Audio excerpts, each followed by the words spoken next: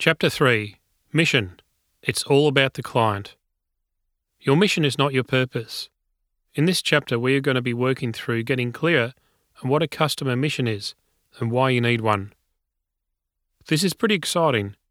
We have 2 more items to work on, and then you'll see how we've been able to create the big picture: your purpose, vision, mission, and standards. So let's get cracking and start working on your mission. You'll need to do some research by talking with some past, present, and future clients. This is where I tend to see the people who will do well and those who will throw their arms in the air and chuck it in the too hard basket, or maybe with their arms folded as they know better than everybody else. The worst thing you can do is to create the mission yourself. You'll be putting your own thoughts onto your market, when what you need to do is to be market-driven. There are a lot of large public companies around these days with lofty statements that ramble on, and you end up falling asleep reading them. Instead, your mission needs to be no more than one long, clear and concise sentence, like ours. Our mission is for you to be as good at business as you are at your trade, thereby giving you the opportunity to see a bigger business future. As you can see, the more I and my team focus on this, the better it is for everyone involved. When I started Business Site in 2003, I ended up getting information from over 630 business owners within the building industry. I remember the notepads with all my notes and the questions I asked. While I learnt so much from the process, one of the key things that stuck out was when I noticed a change in the response from some of the business owners in my target market. I was asking questions like, if I was to help you in your business, what would the ideal outcome be for you?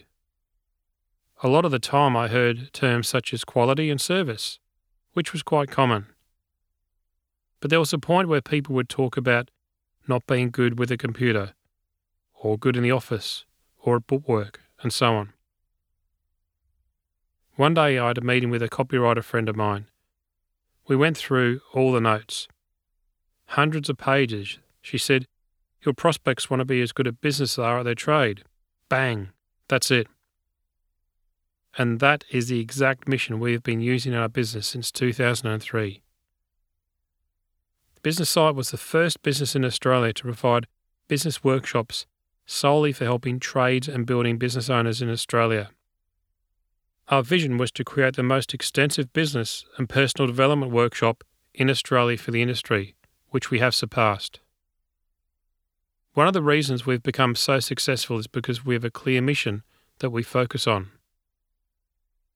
I've included some mission statements from some of the people who have attended the Business Site Mentor Workshop.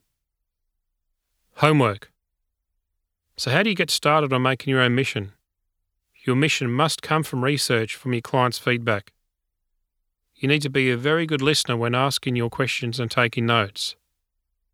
Never answer your own question.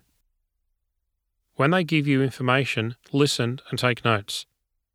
Ask a question to be clearer on what they just said. Keep drilling down so you can get clearer on their comments. Ask more than 80 past, present and future clients the following question. If we were to do work for you, what would an ideal outcome look like?